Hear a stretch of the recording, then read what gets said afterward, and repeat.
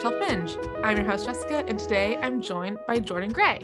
You might know her as the critique partner of Shelby Mahurin. Like, she's on Shelby's page all the time, but I know her as mostly Georgia's friend. Like, that's how I found you, was being friends with Georgia, who many of you know as Peachy Queen Cosplay, who has also been on the show. But yeah, we are here today talking about being a critique partner and how there's this little niche part of writing that I don't think a lot of people really know about, but apparently it's really helpful for writers. So we're gonna dive in. So excited. I love Georgia, by the way. She is amazing. Everybody, I'm sure you all follow her, but if you don't, she's so cool. She's far cooler than I am. She's like the nicest human being. Like, she really is. She was one of like my first interviews, and I was like we never really interacted, and I was like, hi, can you like be friends with me and be on my show? Thank you. She's like sunshine. Like anytime you see her, you're just like yes, absolutely. So you are a critique partner. Can you kind of talk about A, what that means, and B, how you started being a critique partner? Sure. Okay. So basically what I do as a critique partner is I read my friends' stuff and then I tell them what I love about it. And then tell them the things that maybe we could do better as well. But really, I'm like a giant fangirl, and I think that is the charm of having a critique partner. Critique partners are like somebody you trust, you work really closely with them. They might read your first drafts as soon as you write them. I read Shelby's stuff. Like, she'll finish the sentence and then send it to me, mainly because I demand that she do so. But typically, you could read the first draft, the second draft, anything, but it's really the person that you work really closely with and you trust them the most. And you might brainstorm, you might edit together. They might even like throw a sentence in your book sometimes and be like, hey, you're really not getting this one right. Let me help you out a little bit. But I got started in critiquing. I had a few friends back home who started writing the same time I did, and they would send me their stuff to read. And those first few stories were a little iffy. I didn't really know what I was doing. I would just be like, this is not good, but I can't tell you why. Or this is so good, I also can't tell you why, but I love it, but I have no idea why I love it. And then I joined the writing community on Twitter, actually, probably like 7 years ago now. It was a really long time ago. And anytime anyone was like, I need someone to read for me, like, would anyone read my stuff? I would be like, me, immediately. I'd be like, yes, I will help you. I would love to. Free books. Excellent. And that is basically how I got started. That's hysterical. Also, like, can I sign up for that? Like, me, please. I will read everyone's, just email it to me. I was like, this isn't work. I just want to read stuff. Great. I love that so much. So you found a critique partner for your stuff via Twitter. Yes. Is like that normal? Yeah, I feel like there's been a shift in the community and a lot of people have come to Instagram, which is a nicer space. I don't know if I'm allowed to say that, but it's a little more comforting, a little more relaxing. And so I really think that the easiest way for people to find critique partners is to just interact with people who like the same books as you or who also write. And it's really just about putting yourself out there and making friends, which I know is so hard to do. I'm an introvert. I get it. It sucks. But the way that I found a way around it was like, I'm offering to help. People can't hate me if I offer to help, right? Like, and if they do, then I'll just go back in my cave and I'll never talk to them again. It's fine. But I think really it's just, if you see somebody post a picture of a book that you love, being like, oh my God, I love that book too. What did you think about these two people kissing? I mean, it always comes back to romance, but it's just putting yourself out there, and it's like dating. Just message them first, and then they'll message you back, and you go back and forth, and you'll be like, oh my God, I happen to be writing a book just like that. And then they'll be like, oh my God, so am I. And then all of a sudden, now you have a critique partner. So it's dating. This is dating, and my single ass is like, fuck no. Yeah, it's literally, it's so nerve-wracking until you start doing it, and then you realize that everyone in the book community is about 1,000 times nicer than anyone in the dating community. Thank God. That's like, honestly, like this podcast has been happening for 30 some episodes by the time this comes out. 30 episodes? It's amazing. Some number of episodes. That's a lot. That was like a lot of counting. I'm like, we're not math people here. We are not. But like the common theme of everyone who's come on is very much like the book community is very cutthroat in the fact that getting published is hard. But the people who are in the community are not like that. Like we are all very supportive of each other. We all try to lift each other up. Like if you need someone, like the book community is really, really inclusive that way.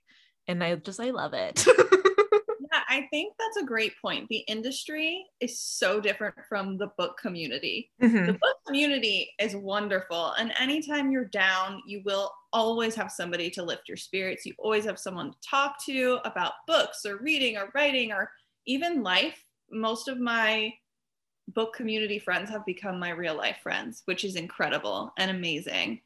And the industry is a whole other topic, and we won't touch it yet because why would we want to? Why would we want to be a downer right now? Do you think that all writers benefit from a critique partner and should have one? So I think that this is a really nuanced question because I do understand how hard it is to maybe find one or put yourself out there and find the perfect match, because it does take a lot of dating before you find the one you're going to marry, right? It takes a lot of exchanging chapters to find the person where you're like, we click, we're like soulmates. So I think that every writer should attempt to find a critique partner and have eyes on their work, because if you're querying, an agent is going to read your stuff. Editors are going to read your stuff. The whole goal is to get your book on a shelf so that people read your stuff. So it shouldn't be scary in the way of, I don't want anyone to read my book, because that's why we're all here. But I will say that it is really difficult to find the one. And I believe I've heard Chloe Gong speak of this before, that she wrote These Violence Delights without anyone reading it first. And that wasn't typical for her, but it's possible. It's possible to write a book and still get an agent with it. It's just that your book will probably be better if you do have someone else's eyes on it before you send it off. And how does it compare to like a beta reader? How does like a critique partner compare?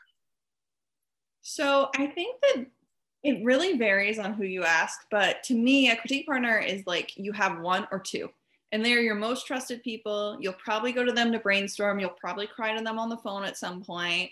A beta reader is more of the person where you send your book out and you want them to pretend like they're a reader. Your book is done. You're done with your critique partner. You've really made it as great as it can be. And now you kind of want that focus group reaction of like, all right, just read it. Don't go in trying to fix it or anything like that. Just read it and tell me your instincts. Like, what do you feel right off the bat?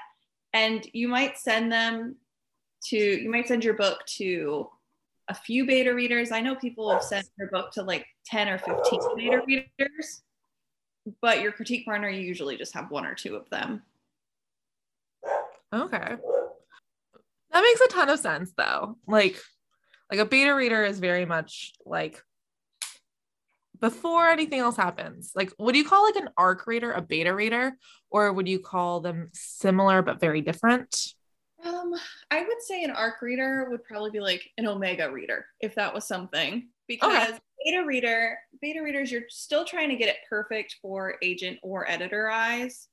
And before your book is published, when ARCs are out, sometimes authors can still change things, but it's a little too late in the process to be like, we hate this one character, cut him out. It's like way too late for that. But a beta reader could still point out and be like, hey, this person who's murdered everyone is not likable. And you could be like, oh, you're right. I should take out some of those murders. Oh, yeah, like maybe. Yeah. What would you say is the most important part of being a critique partner?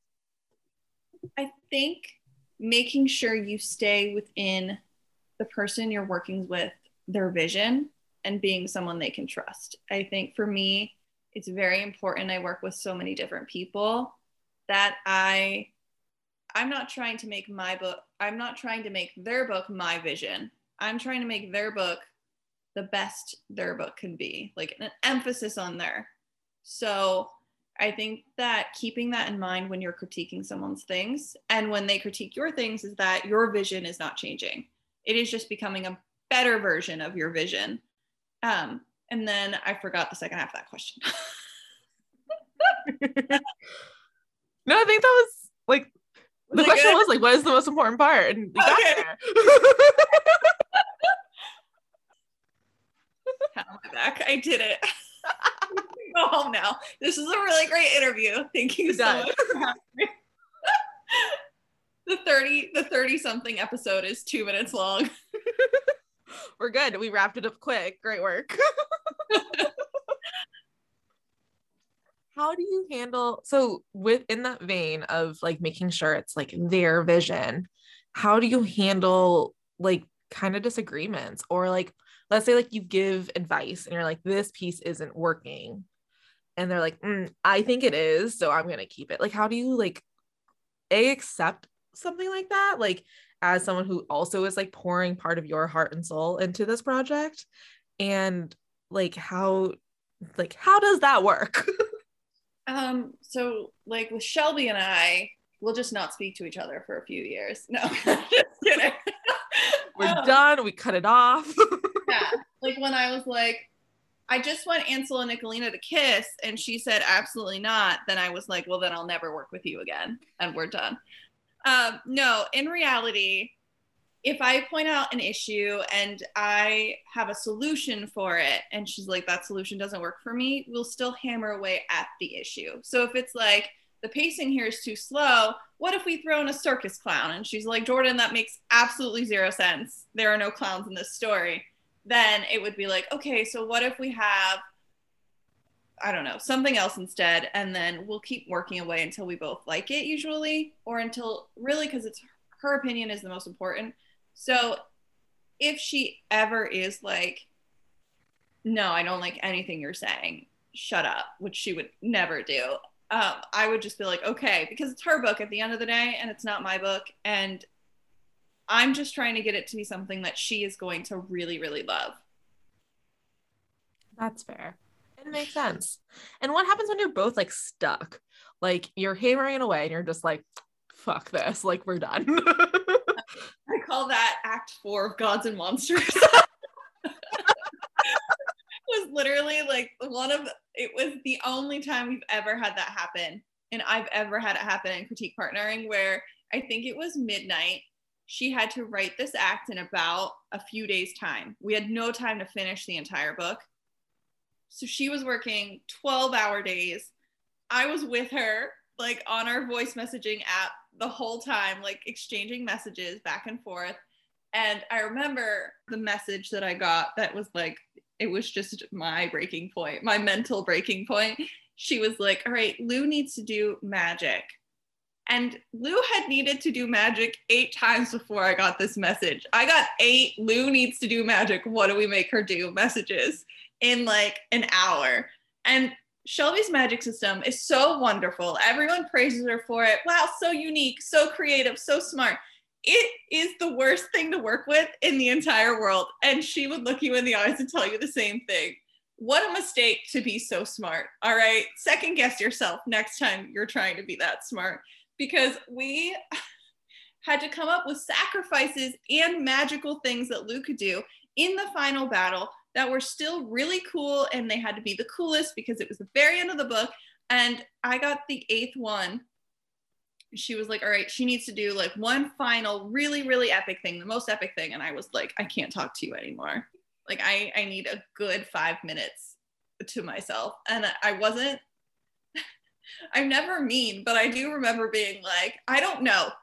Like just, I don't know, Shelby. And I think that was when she realized that I also wasn't having a good time, which is why she constantly makes fun of me for it, because it's the only time I've ever been. And so genuinely what we did was she wrote in the draft that she turned into a professional editor, insert cool magic here. And then she commented on it and said, if any of you have any suggestions, I would love to hear it. And they came back, they had no suggestions. And so I got another message saying, all right, what magic does she do? And I know we came up with it then because time had passed and we were unstuck and we weren't in the mud anymore. But until that point, we had no clue. Her editor had no clue. Like, no one had any clue. We were all just like, yeah, cool magic would be great. Can someone come up with that? So time heals all wounds here. Exactly. So I think if you get really, really stuck as a CP and your other person is really, really stuck, just leave it. There's no reason to poke at it because you're going to come up with really, really bad suggestions. And I know that because I came up with really, really bad suggestions. Yeah, I remember seeing that, like, I followed Shelby like really closely to Gods and Monsters coming out. And I remember all of those stories, like another day work until 4 a.m. It's so true. I remember during Blood and Honey, she didn't know I did this because this was the first time we really worked closely together on her second draft of Blood and Honey. And she was near the end, and it was right at the end of her deadline. She probably had a few days to pull it all together again. And I would stay up until 3 or 4 in the morning with my phone on, the ringer as loud as possible, my partner in bed next to me trying to sleep, and just hearing the bloop bloop of our voice messaging app, just bloop bloop, like every 5 minutes. And she just assumed that I was staying awake because I was just awake. But no, in reality, I had so much anxiety about her finishing on time and getting it done and liking it and loving it that I was like, no, I will never sleep. If you're not sleeping, I'm not sleeping, which I don't recommend for every critique partnership. It's just that I have anxiety and I want my loved ones to be very, very happy. You must be like the most empathetic person alive. So I was just like, but you're miserable. I'm not going to go and be like, all right, have fun. Good night. I'm gonna go get my 8 hours.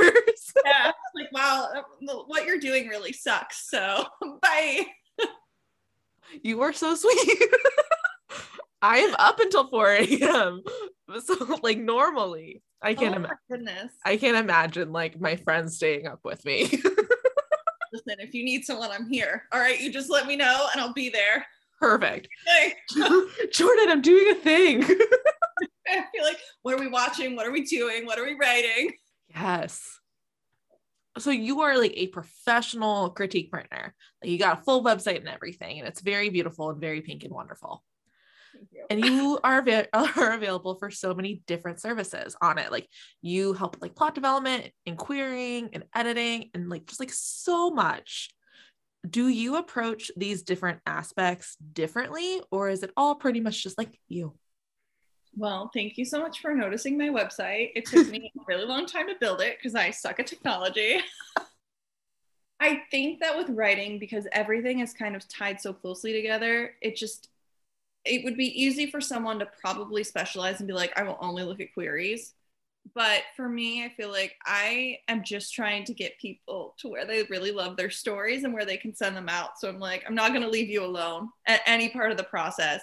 But it's very different critiquing a query from first pages, because if I'm just starting out and I'm developing something, if I'm doing plot development, it's like you have a blank sheet of paper and I have crayons, they have crayons, and we're going to color in the best picture we can. When I'm query critiquing, or there's a synopsis, or it's the very last go around, I have a full picture. And so I'm basically like, all right, we can shade in here, or like turn the sun into a moon, or whatever's going on. It's really, really different, but also it's the same skill set. So it's not harder or easier for me on anything, but it does take a different sort of eye. So you don't like approach them differently. It just kind of like shapes itself differently in and of itself. Yeah, I would say so. I think it's more different for the people sending me their stuff, because it's really just how much work have they done? Fair. What level of artistic ability are we working with here? Yeah. Like, I've had people come to me and be like, I have had an idea for a novel for about 20 years and I haven't done anything with it. Help me. And then I've had people come to me and be like, I've queried this novel. I've sent it to 50 beta readers. Like, I just need to get it tightened up. Help me fix it. I've had them both, and they are both equally difficult and equally easy. That's so fascinating. I would never assume that like they would be somewhat equal. Yes, I know. It's crazy. I think it's because to me, I love brainstorming and plot so much. I think that there are some people who would be like, I don't want to help. Shelby is not a person I think who would enjoy helping someone brainstorm because she's so meticulous with details. I'm not about details. Let's put kissing scenes in your book. Like, I'm coming at it from a romantic angle every single time, unless it's a query, and then that's a really specific marketing tool almost, where it's like, just sell yourself. That's all you're trying to do. Querying sounds terrifying. It is not a fun time for anyone. I'm like reaching out to like agents and all of that to come on the podcast, and I end up like reading through the querying sites to like find them. And every time I'm looking through, I'm like, how do people do this? I know. It's hard on both ends. I know it's hard from an agent's perspective, but talking to my friends who I have so many who are agented, so many who are published, so many who aren't agented or published, and no one has fun. Like, Shelby is still traumatized from her querying experience.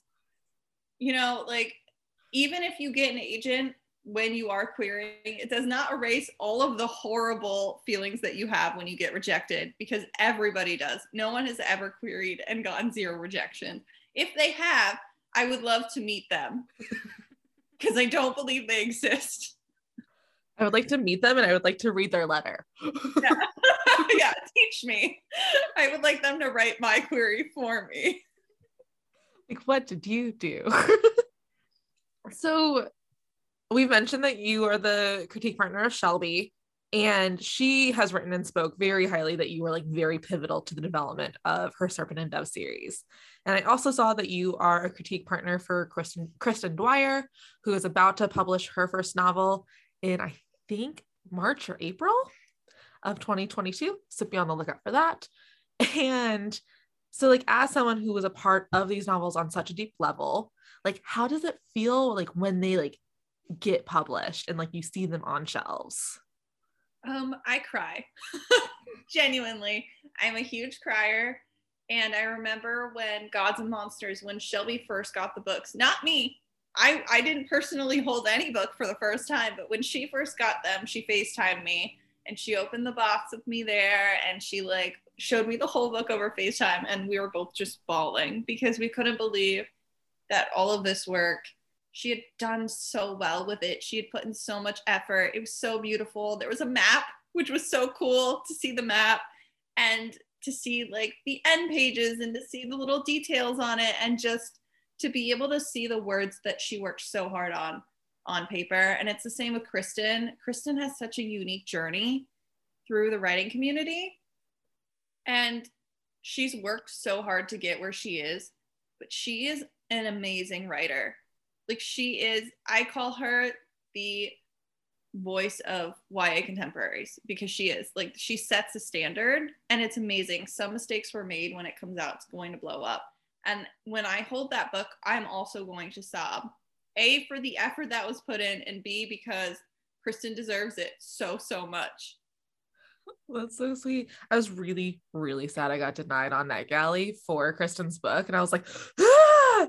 Because like the whole synopsis and how it's like being marketed and all of like the teasers, I'm just like, I need this book. Like, I can't wait for it to come out, and I can't wait for my pre-order to arrive.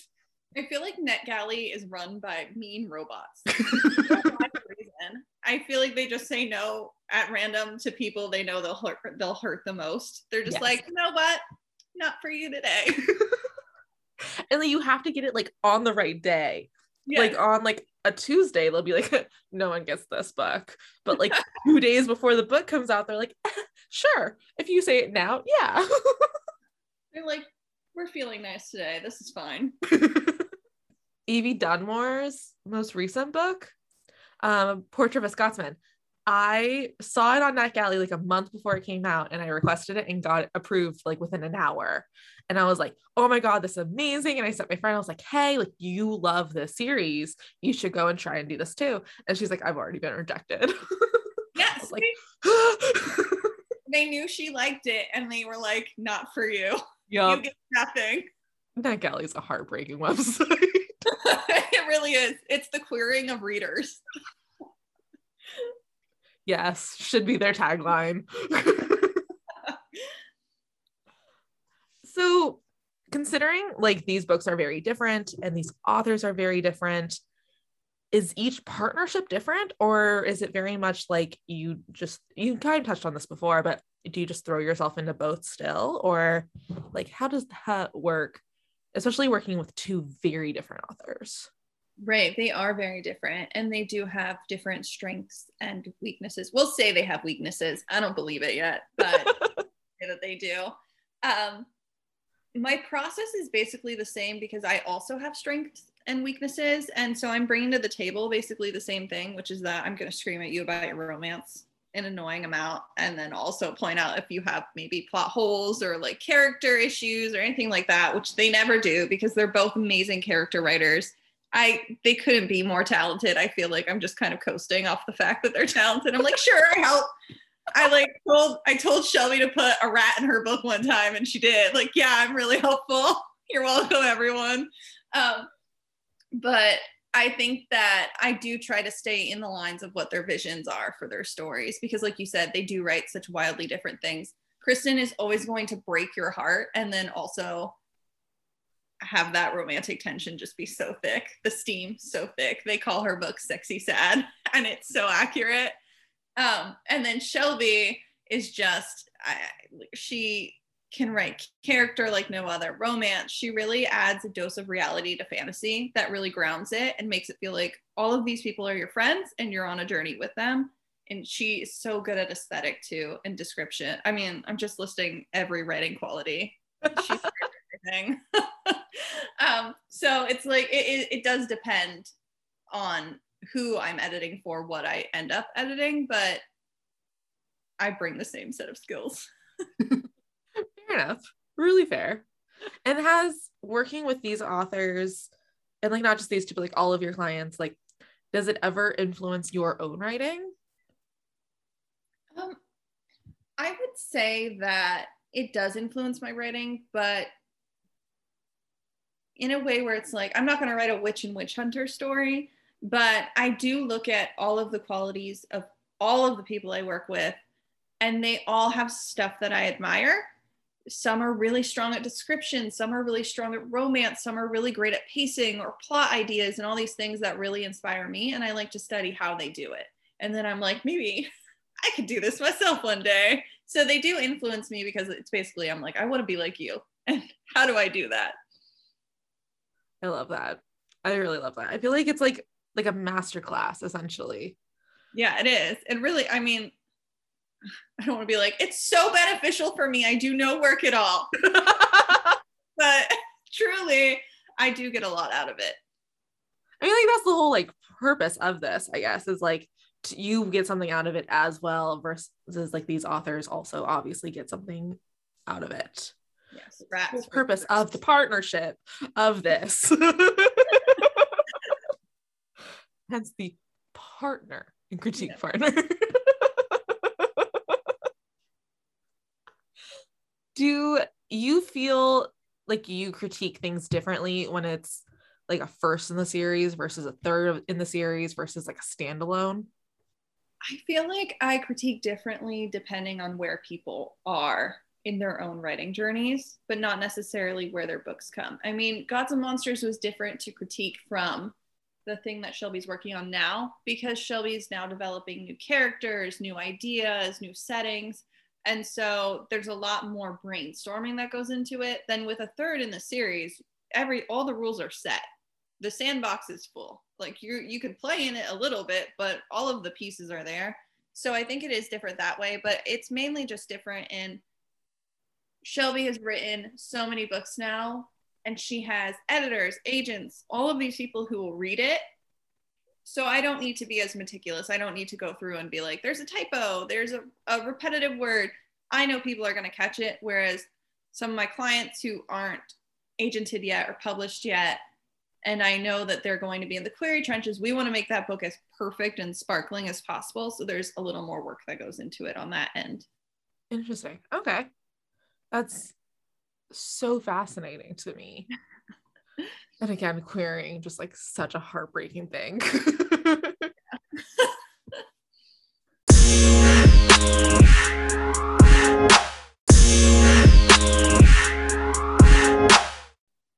Do you have a favorite aspect of being a critique partner? Like, do you gravitate more towards like character development over like plot development and like really like love that? I love romance. No, that sounds really silly to say, but I feel like I can find any scene, or I can read any scene and find a way to put romance in it, even if it should not be there. I also am really good at the stupid moments, I think, that make a book more fun. And again, they're completely stupid, but like we had a scene, I'll talk about the rat scene in Gods and Monsters, no spoilers, but Reed and Lou find this stale sticky bun and they fight over it, and there's a rat on it, but they're still gonna eat it, and like it's completely ridiculous, but I did contribute to that scene. And I think it's the small scenes like that though that are the heart of the story, where we do get to see the characters having fun or bantering amidst all of the terrible things they're going through. The scenes where, oh my gosh, two characters are pressed up against each other and they have to hide, and like it's tense and romantic and all of that. I love that. But I'm also pretty good at plot. I'm good at plot. It's not like I'm sitting here like I want to plot. I like plotting because it means I get to talk about romance some more and making fake people kiss. It is a means to an end. Exactly. I'm like, sure, let's plot your whole novel, but half of this discussion is going to be who's the love interest and how do we get to them kissing, or further, how spicy is this book and how can we make it spicier? How can you push the bounds? Exactly. Which is really funny because both Shelby and Kristen are like YA authors with like very strict rules. I absolutely am. I think Shelby would also say this, 90% the reason why one of the scenes in Gods and Monsters is there. And if you're questioning if I'm talking about that scene, I am indeed talking about that scene. You are very welcome. Thank God. YA has like the strictest of rules, and it just kind of cracks me up. It really does. Yeah, it's funny. I could talk about it all day, but we are talking about teenagers who actively do things. I don't mean to like break anyone's hearts or blow their minds or anything, but teenagers do have sex. And they like watch Game of Thrones. If you can watch Game of Thrones, like you can read like a lightly spicy YA novel, I promise. Exactly. You can watch any PG-13 movie where there's like a bra on screen and heavy touching. I mean, is your mind more quote unquote dangerous than that? What are you going to do with this knowledge of two people rubbing up against each other? Oh my goodness. Oh my gosh. In one of my episodes, it's like focused on young adult.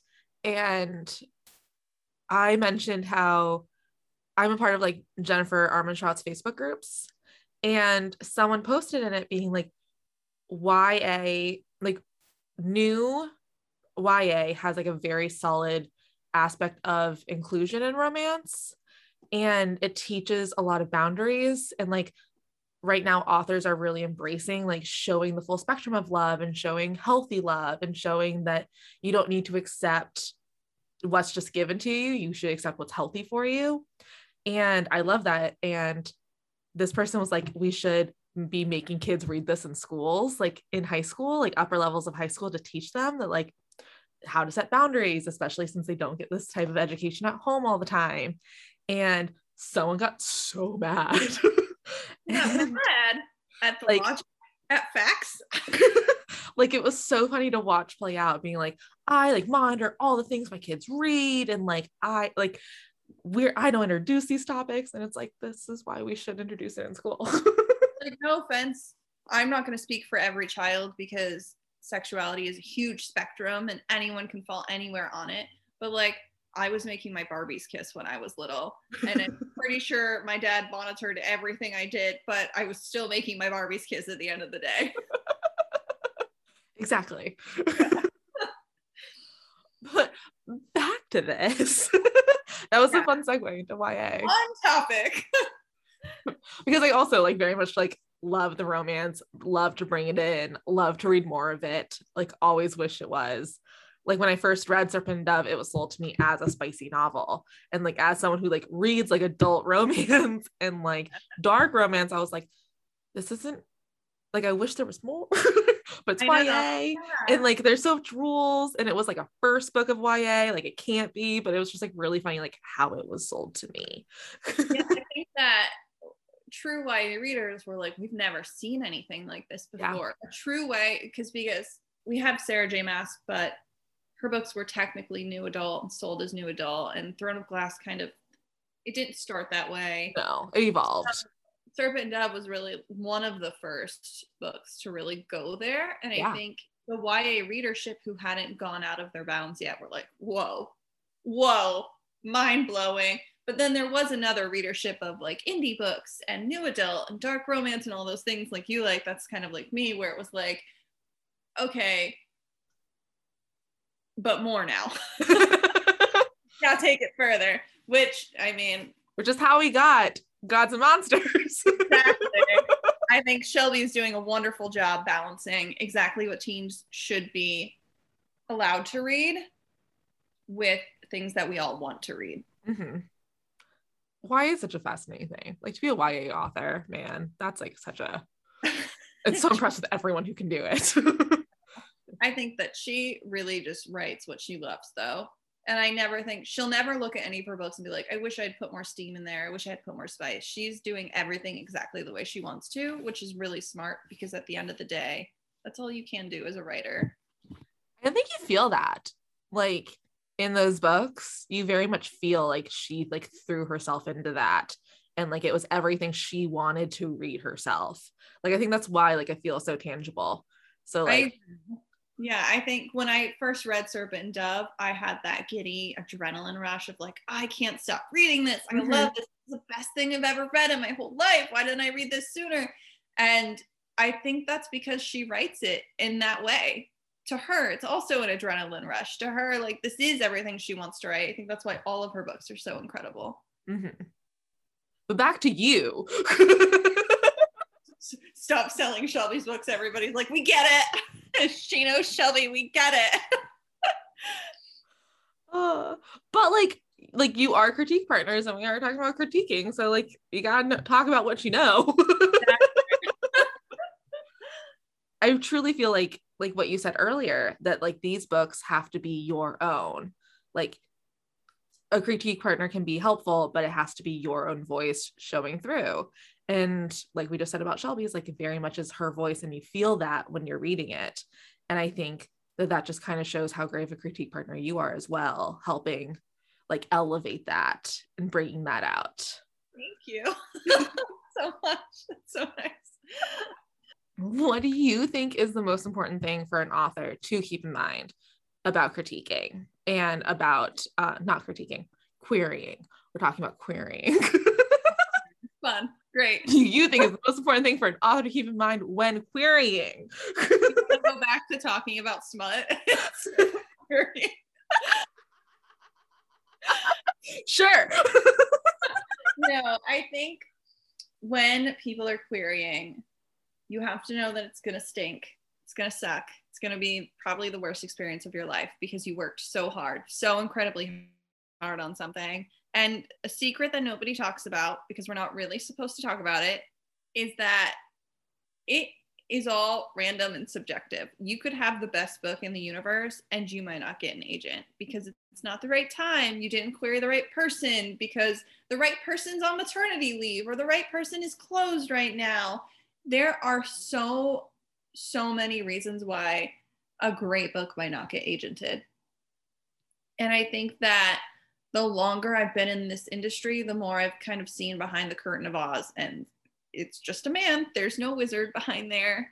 And I know that sounds really disheartening, but I actually think, I hope that it makes it a little better to know that you can still trust yourself. You can still trust the process that you have. You don't need to try to mimic someone who's more successful, or somebody who got an agent in a week, or somebody who had an offer in a day, because it's really just random. It's all luck, and your luck will come. If you stick at it, you're going to get somewhere, and it's going to be really, really hard. And I think that when you do start clearing, you need to have friends on your side that you can trust, a lot of chocolate or alcohol, depending on your age and your enjoyment of consumption. And you need to be prepared to watch a lot of bad movies, anything that will distract you. Start a new book if that's going to distract you. You just really have to take your mind off of it. And I know that's almost impossible, but it's going to be difficult. That was so beautiful.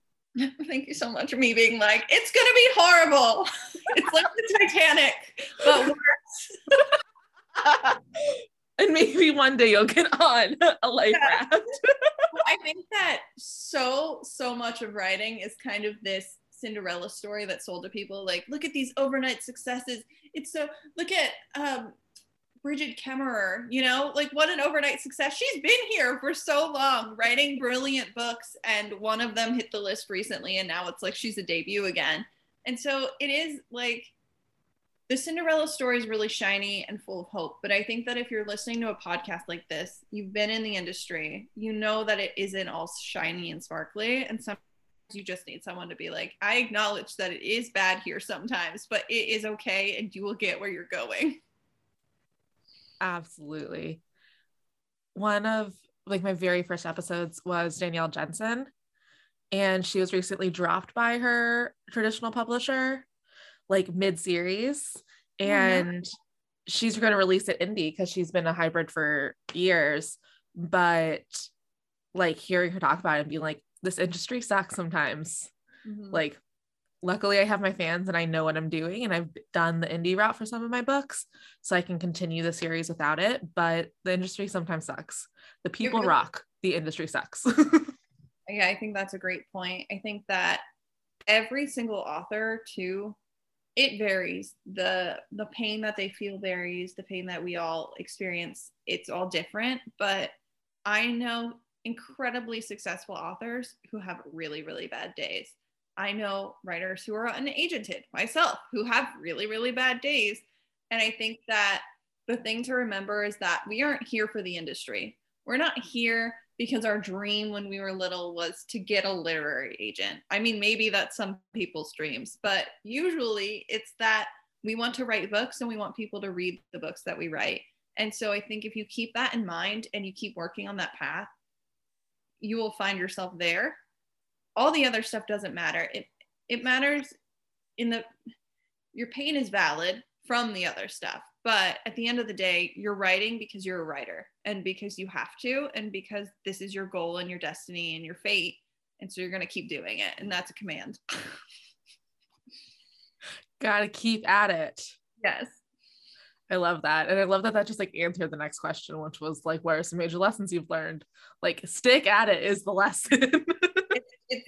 It's gonna be really hard, and you need to keep going because you owe it to yourself. And it doesn't matter if your best friend is like, you need to keep writing, you're so good at writing. If that's not in you yourself, it's gonna be really hard for you to keep going. This was beautiful. Thank you so much. We can talk about smut some more if you want.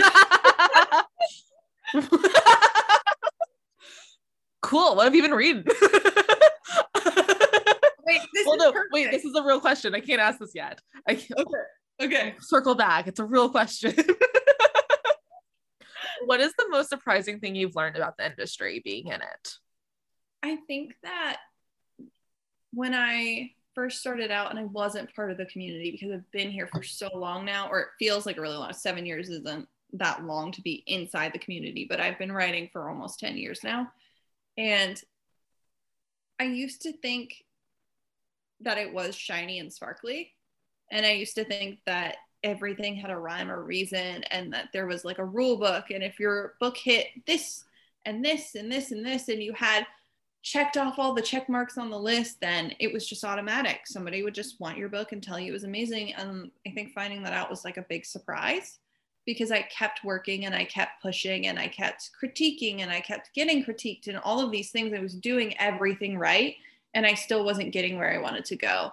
And then I realized that not all of life is like a grade book or like math. Like not everything has a right answer or correct answer or one answer even. So I think it was just realizing that my Virgo moon cannot be in control all the time, and that there is no control here. Everything is up in the air always. Yes, absolutely. Everything is always up in the air. It's freaking the most frustrating thing ever. Also, everything is so slow. Like, yeah, I can see that. Publishing is so, I mean, you get a book deal and your book doesn't come out for 2 or 3 years. And so you're at that point, you've probably already worked for a couple of years, because getting a literary agent querying takes a really long time.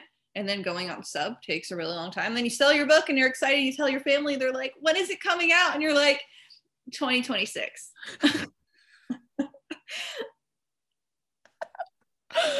Yep. Which is like, honestly, like a really interesting reason why people push for like to go towards indie. Like, I know Scarlett St. Clair really struggled when she switched over to Sourcebooks, or I guess it's Bloom Books, which is in print. And she was like, I was like ready to release this months ago. Like I was not prepared for the timeline, because being an indie publisher before, or being an indie author before that, like I could just publish whenever I wanted to. Like I just like picked a day. But having to adhere to a timeline for a more traditional publisher is like a weird switch. It is. I think that it's a little bit like, I'm a big Swiftie. I'm a big Taylor Swift fan. When she is going through an era, like when we had the 1989 era, she had written all those songs during the Red era. Like we're not actually experiencing any of the music as she's writing them, which I think is a benefit of indie and self-pub. It's when the author is excited and we're sharing that excitement and it's all happening at once to everyone. We're all involved. And then in publishing, it's actually really difficult, I think, for authors to promote sometimes, because they wrote that book 2 years ago or a year ago, and now they're working on 3 other things, and they've got different projects and different characters. And I do think that is a tough balance. And I do like that point that she made. So you are first and foremost a writer yourself. Have you ever considered going the indie route? So a little secret about me that nobody knows is that I used to be an indie author. Really? Yeah, I used to write romance books, new adult, when I was very like first starting out. They were the first books I wrote, which is why I don't promote it, because I'm like, those books are trash. Please, no one read them. They're awful. They are not indicative of what I'm writing now at all, like in any way, shape, or form. But I started indie because those were the books that I was reading and I was loving, because they pushed the boundaries, and I liked smut and I liked steam. And it was the time of like Jennifer L. Armentrout's Her college series. Did you ever read those? Oh, was that like the White Hot Kiss one? No, I think it was like, I don't know what it's called. Wait, I'm gonna look it up because it's gonna bother me. I'm gonna say the wrong name. I'm like, I respect you too much to do that. Wait for You. Oh yeah. So it was her Wait for You series, and I was like, these are so good. I love these books, but a lot of them are really tragic and really sad. And so I just wanted to write one that was happy. And at that point, I didn't realize that was just called a rom-com. So I have done the indie route. I think that it's really beneficial to a lot of people, but I think for me now, I've been trying to get traditionally published for so long that I'm like, I'm not leaving. I refuse. Like, I will be here. Agents, when you turn around, I will still be standing here. Don't you worry. You're standing my ground. How do you balance critiquing and writing your own books? So before this year, I didn't critique professionally. So it was a little easier because I wasn't balancing that much. This year has been really difficult.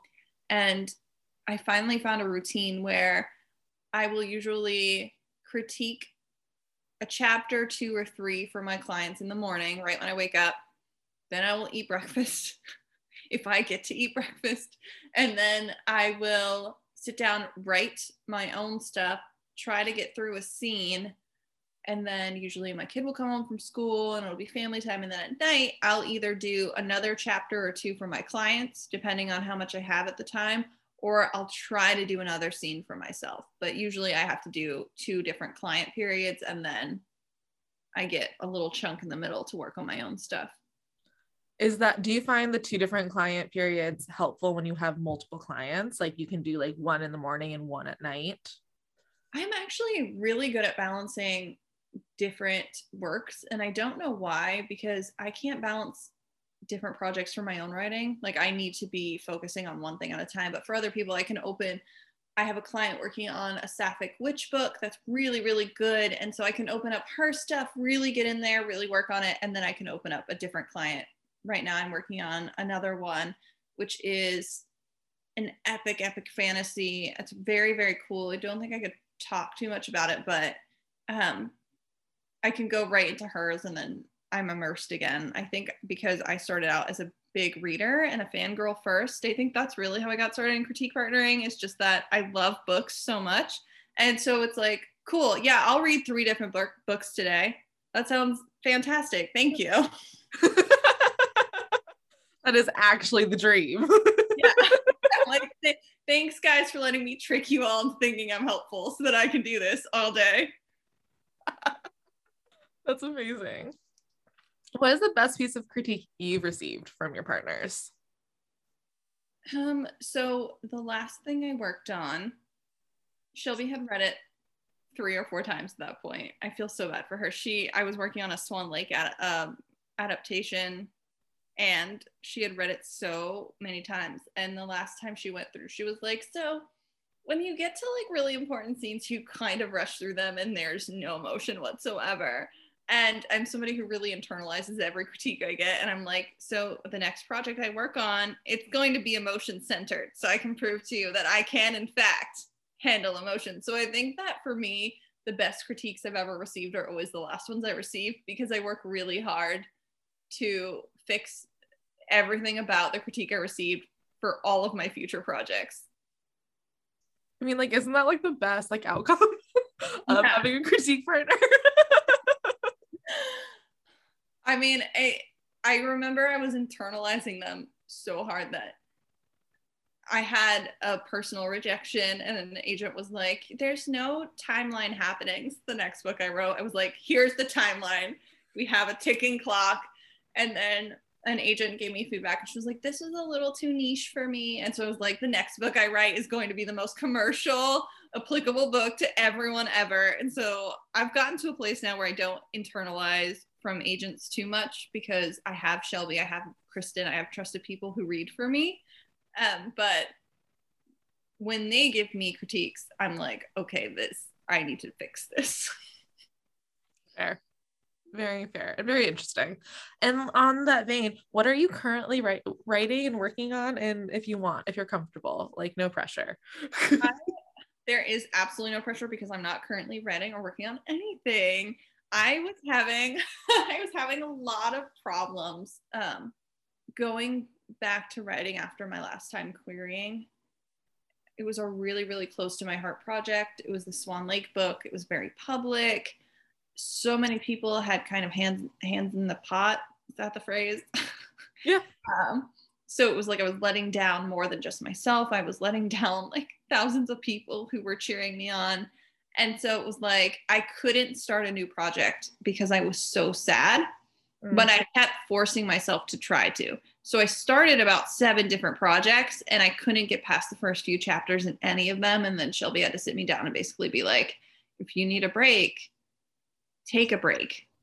And so I think that I really, really listened to that. And so now I'm giving myself until the end of January, and I'm just really going to let myself enjoy reading and enjoy watching things again, and there hasn't been a lot of reading for fun since I started critique partnering in my critique services, because if I'm reading 3 books a day already, I can't really fit in a 4th that I just want to buy on my phone or my Kindle or anything like that. Mm-hmm. Yeah, I was gonna say, like, when does reading become less fun for you since you are touching all of these other books? I think that, like I said, it's really hard to just pick up a book for fun. It's really hard to get immersed because I can't turn off my critiquing brain. Mm-hmm. So I'm not being paid for it. Like when I pick up a random romance, that author that I've bought their book isn't paying me to read it or to fix it. But in my brain, I can't turn it off. So I'll be like, what if we did this? And it's like, no, we can't. It's published. You're holding it in your hands. So I think that it becomes less fun when I actively try to do it for fun, because I haven't found that balance yet to be able to be like, all right, I'm turning this off. And I pick the only one that I have that I wasn't paid to read or worked with the author in any way was Once Upon a Broken Heart, because I read through the entire Caraval series right before it. And I was like, I'm going to have fun. I'm going to do something for myself again. And so I read the whole Caraval series and then Once Upon a Broken Heart, which can be read separately. It's not part of the series in any way. And I had an absolute blast reading it. And then I finished and I was like, I tried to do it again and I couldn't do it again. I feel that. When it becomes work, it's really hard to figure out how to make work your hobby again. Yes, I very much feel that. Like I just get like arcs and then it becomes like, oh, this is now a job. I'm supposed to review this, and then it makes me want to read it less. Especially when you get arcs, because you kind of feel, it's not that you feel indebted to anyone, but you're like, I have been given an arc. Not a lot of people have arcs. I have to read this. And that's hardcore work. That's not even subtly work. That's like, and then it piles up and you're like, this is my job. I have to do it. I have to do it. I love it. I love it. But sometimes that makes it worse. Yes. Very much so. But this pretty much wraps up all of my questions because we've hit everything else very organically in the best kind of way. So my closing question, this is my question to all my guests, is what books are you currently binging? And we've already covered that you aren't really reading right now. Or I guess you are because you're not writing. Yes. Okay. I'm not binging any books right now, but I'm binging something book adjacent. And it is my new mission in life to tell everyone about it. If you've been on my Instagram in the last couple of weeks, this is December, like you'll have seen it. But there is something called Passion Flicks. Yes. Allow me to preach to you about Passion Flicks, which is a Netflix for romance and erotica books being turned into movies. Okay. And you can get a subscription for free for like a week or something and just try it out. But Shelby and I subscribed to this. I don't know why. 6 months ago. We never watched anything on it. I don't know why she made me subscribe to it. I'm blaming her. It was her fault. But I never canceled it because I'm really bad about canceling things when I subscribe to them. So I sat down and I found it had a Christmas movie on it. And I've been watching like the Christmas romances like usual. And I started it. My kid was playing outside. I was watching it in the living room. And then all of a sudden, bam, people start doing it in the middle of this like Hallmark Christmas movie. And I was like, what am I watching? Where did I find this? And I realized it was on Passion Flicks. And then I realized there was more than just the one time. And it was long. Because I was like, oh, no, surely this is a Christmas movie. Like, is anyone watching me? I have like big windows. People could probably see me watching this if they were in my yard, like all of these small children who were outside. And then it happened again and again. And I was like, but I like this. Like, okay. And then I went and I looked through their library and they have like all of these. I really think they're kind of like the stars of like the 2010 indie romance kind of genre of books. They have Hollywood Dirt, which I watched. Yeah. Incredible. Listen, is the acting good? Not particularly. Is it filmed in a really expensive way? No. Is it quality? Absolutely not. However, when they adapt their books, they follow them almost to the word. It is insane. Have you read Wicked? I think it is, by Jennifer Armentrout. Like that's on Passionflix. Yes. I haven't seen that one yet because the effects for it are not, they definitely look like if Hallmark made a fantasy movie. Which I will get there. I promise you that. You'll see it on my Instagram. But I watched Hollywood Dirt. I made my partner sit through Gabriel's Inferno. And he was like, what are we watching? What is this? Because when I say they adapt it like a book, I mean every pause. It's characters talking in rooms. They're not tightening anything at all for pacing. Gabriel's Inferno is one book. It's 3 parts, and each part is 2 hours in the movie for one book. That's a 6-hour movie. Is it fantastic? Quality-wise, no. But is it the best time I've ever had in my life watching these things? Yes. Am I going to make everyone I know watch it, including you? Yes, absolutely. Oh my God, I can't wait to subscribe to Passionflix after this. Like, do they give out like little coupons? Can I be like, all right, here you go, 20% off? See if you get a code. What I will say though is that the tension and the way they film their steamy scenes really feels like it's through a woman's lens. Like it's not the male gaze at all. And so all the tension feels really great. And then you're like, wait, I'm watching a movie that is, I mean, not great quality, but is the tension excellent? Yes. Is the steaminess excellent? Yes. Should you watch it with your parents in the room? No. I mean, you do you. We don't judge. I'm sure some mothers and fathers would appreciate it, but I would personally not put it on with my dad. Who are some of your favorite authors?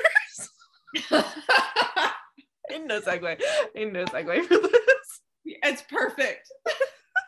Edit out any crap talk. Nothing helpful. I want this podcast to be full smut all the time. We're just gonna deep dive. The whole episode is just gonna be us talking about Passionflix. Yeah, we'll come back. We'll do another one. It'll be live. We'll watch every single Passionflix movie. Just gonna be Jordan and I on like Instagram live together, like more butts. That'll be the brand.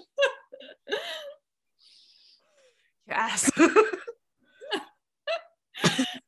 I think my favorite authors. Okay, professional. You can't say Shelby. Yeah, that's always my answer. I'm like, but I love Shelby and Kristen. Stephanie Garber. She is so romantic and whimsical and fairy tale with her writing, and her plots are always so good, and she has all of the best tropes. Somehow she weaves like 40 tropes into one book. It is amazing. Yes. Caraval series, Once Upon a Broken Heart. I mean, if you haven't read the Caraval series, just read Once Upon a Broken Heart. Just dive right in. It's got vampire stuff in it, so I mean, like everybody likes that, and it's right. So well done. And then I love Sarah J. Maas. I'll read anything that she comes out with. I love Madeline Miller. I really, really like Taylor Jenkins Reid, Casey McQuinton. As you can see, there's a pattern. Madeline Miller did a Song of Achilles, right? Okay. Yeah, that and Circe. So she... I have a really eclectic taste. Half of these are like really smutty, and then half of them are like professional sounding. That The Seven Husbands of Evelyn Hugo, I believe, is Taylor Jenkins Reid. Mm-hmm. Red, White, and Royal Blue is Casey's book, which is excellent, and just rom-com, like gold standard. Emily Henry. She is so great at rom-com. She did Beach Read and People We Meet on Vacation, which I like heavily pushed on my Instagram. I was like, can anyone read this, please? It's so good. And then I'm reading Beasts of Prey by Ayana Gray right now is like the first thing on my list, because I met her at Yellfest, and she's just a ray of sunshine. She is beautiful and fun and like effervescent, and her book is, I've heard it's so good at world building, which is like one of my weak spots. So I'm like, sure, yes, please. It was one of the items included in one of my fairy loot boxes.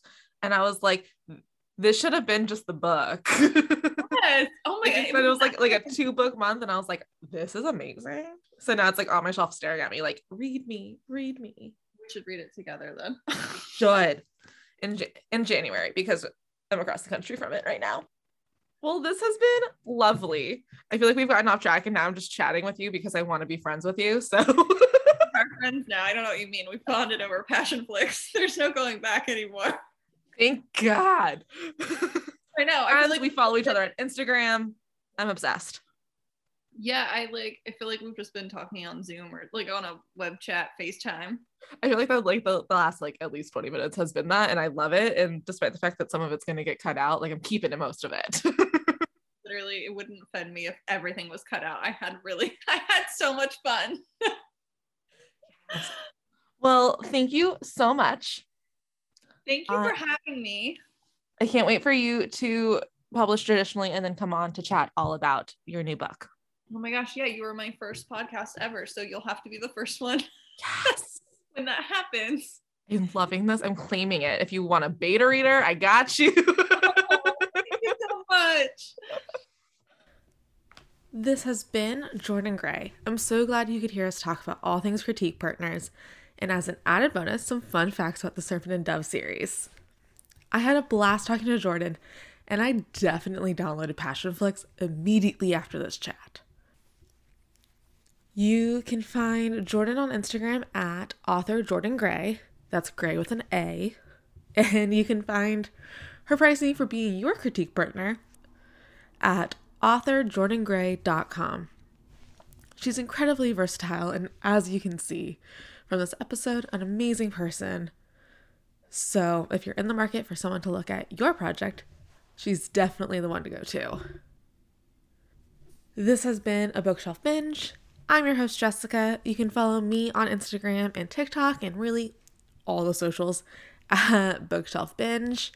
If you listen to this whole episode and haven't read the Serpent and Dove trilogy, you can do that via the link in the description to the bookshop.org storefront. Be sure to check out the Etsy store to see all of the new merch I've added. And please keep tagging me when you wear it. I'm obsessed with those photos and it just warms my heart. Please rate the show on your preferred listening platform. Those analytics really help the show get pushed to new listeners, so rating the show is incredibly helpful. As always, you can join the Patreon to get these episodes early and ad-free, and to get access to my dark romance miniseries launching soon. Thank you so much for listening, and I'll talk to you next week where I chat all things Savage Lands with author Stacey Marie Brown.